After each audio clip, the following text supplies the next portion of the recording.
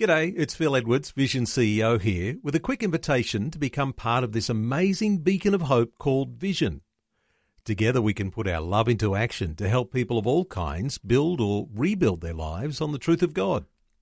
Please consider the part you can play during our upcoming Visionathon appeal, remembering that it's your support that makes Vision possible, including this podcast. Audio on demand from Vision Christian Media.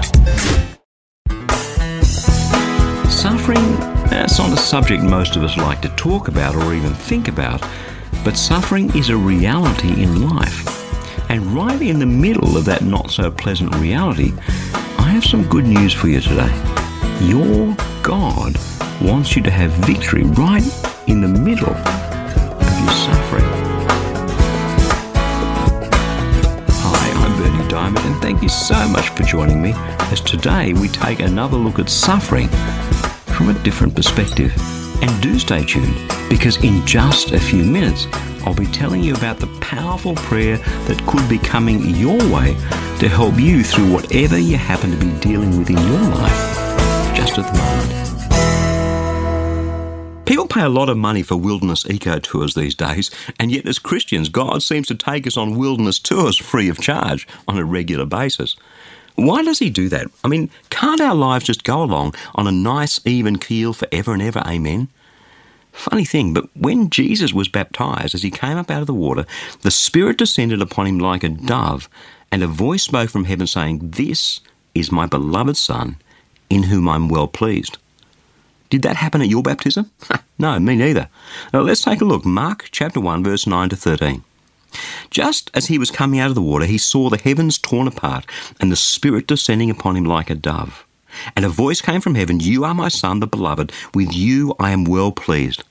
And the Spirit immediately drove him out into the wilderness. He was in the wilderness for 40 days, tempted by Satan. A booming voice from heaven, "This is my beloved Son. In you I am well pleased." And yet the very next thing that God did with his precious Son was to drive him out. Literally, the word means throw him out into the wilderness to starve and to be tempted by the devil for 40 days and 40 nights. God didn't even spare his own Son. But when he was finished, Jesus came out of the wilderness, we're told, filled with the Holy Spirit. It's just how God does things. Get used to it. Suffering is part of God's plan for our lives. None of us enjoy suffering. I don't, and I'm pretty sure you don't either. But suffering is a normal part of life. And God tells us that when we suffer, we should consider it nothing but pure joy. Come on, is that bizarre or what? Have a listen to this, James chapter 1, verse 2. "My brothers and sisters, whenever you face trials of any kind, consider it nothing but pure joy, because you know that the testing of your faith produces endurance. And let endurance have its full effect, so that you may be mature and complete and lacking in nothing." God's plan is that in that wilderness of suffering, he will test and strengthen our faith. That's one of the main reasons for suffering. And so far, my record for bad days in my life is that I've managed to survive each and every one of them just fine. In fact, that's a 100% survival rate. And there have been some real shockers in that lot, I have to tell you. As I look back on them, I can see how the Lord carried me through, how he cared and provided for me, how he grew me and moulded me, and how he's used every one of those bad days for good in my life. Isn't it amazing how the fire of trials and suffering refine us purer and purer each time? When an athlete trains to compete at an elite level in their sport, they go through a lot of pain. They run until it hurts. They pump iron until it hurts. And what that pain, what that suffering does for them is, well, it does two things really. It makes them strong and it gives them endurance. Both of those are important. Strength and endurance. You need both of them to compete well in a sport, and you need both of them to get through the tough patches in life. Strength and endurance. Do you know what the biggest temptation is for you and me when we're suffering? I think it's the temptation to start behaving badly. I'll just go out and get drunk, or I'll sleep around, or I'll be nasty to other people that are causing me the pain. Somehow we have this distorted ledger in our heads that goes something like this. Well, God's certainly not blessing me at the moment, so why not behave badly? Why not do what I want? Blow God. What do I have to lose? Of course, in the cold, hard light of day, it's a stupid line of reasoning, because we know that behaving badly eventually is just going to make other things worse. So just in case you were wondering, here's God's plan for what to do when you're suffering. Galatians chapter 6, verses 9 and 10. So let us not grow weary in doing what is right, for we will reap at harvest time if we do not give up. So then, whenever we have an opportunity, let us work for the good of all, and especially for those of the family of faith. God is a God of seasons. Look at how regularly they roll around: spring, summer, autumn, winter, year after year, seed time and harvest, season after season. There are seasons of blessing in our lives. There are seasons of trials in our lives. There are seasons of temptation in our lives. And there are seasons of suffering in our lives. And through it all, here's the thing: if we don't grow weary of doing what is right, we will reap the harvest that's waiting for us. When? Well, at harvest time, of course. So don't panic, don't worry, just cry out to God, pour out your heart to Him. A few years ago, I was sitting in a small group Bible study with a bunch of earnest, Bible-believing, Jesus-loving Christians.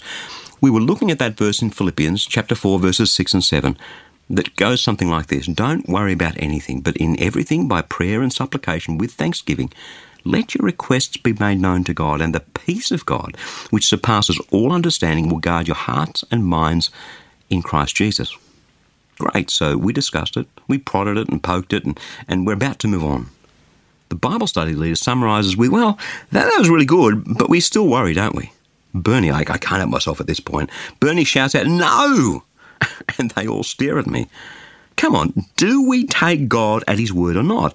Here in this passage, He's telling us if instead of worrying, we pray and give thanks, His incomprehensible peace will guard our hearts and minds in Christ Jesus. Now, I don't know about you, but that sounds like a pretty good deal to me. All we need to do is to take God at His word in those difficult times and keep on keeping on, and we will discover in our very own experience just how faithful God is. In fact, when you think about it, it's only in those tough times that we can ever in fact discover firsthand in our very own experience the faithfulness of God. Fact, sometimes life is just a mess. I don't care who you are, how super spiritual you are, how many people look at you and think, boy, they have it all together with God. Sometimes life is just a crock. You believed in God for good, but all you can see around you is devastation. I love that beautiful old song that goes like this: "The steadfast love of the Lord never ceases. His mercies never come to an end. They're new every morning, new every morning. Great is your faithfulness, O Lord. Great is your faithfulness." Do you know it? It's an awesome song. It comes straight out of the book of Lamentations, chapter 3, verses 22 to 24. The writer is looking around just after Jerusalem has been destroyed and razed to the ground by the Babylonians. God's city is gone. God's chosen people are gone out of the promised land. And in the middle of all that devastation, he writes because he knows this truth deep in his heart, that the steadfast love of the Lord never ceases. Great is His faithfulness. Despite all the evidence you may see to the contrary, that's the truth. And when you and I can stand in the midst of the ruin and the devastation that comes into our lives during those times of suffering and whisper those words from our heart, great is His faithfulness, that right there is the victory that the Bible promises and that God calls us to, and that Jesus died and rose again to give you. In fact, to be honest, it's the sweetest victory of all. Great is your faithfulness, Lord, unto me. Morning by morning new mercies I see. All I have needed your hand has provided. Great is your faithfulness, Lord, unto me. Amen to that.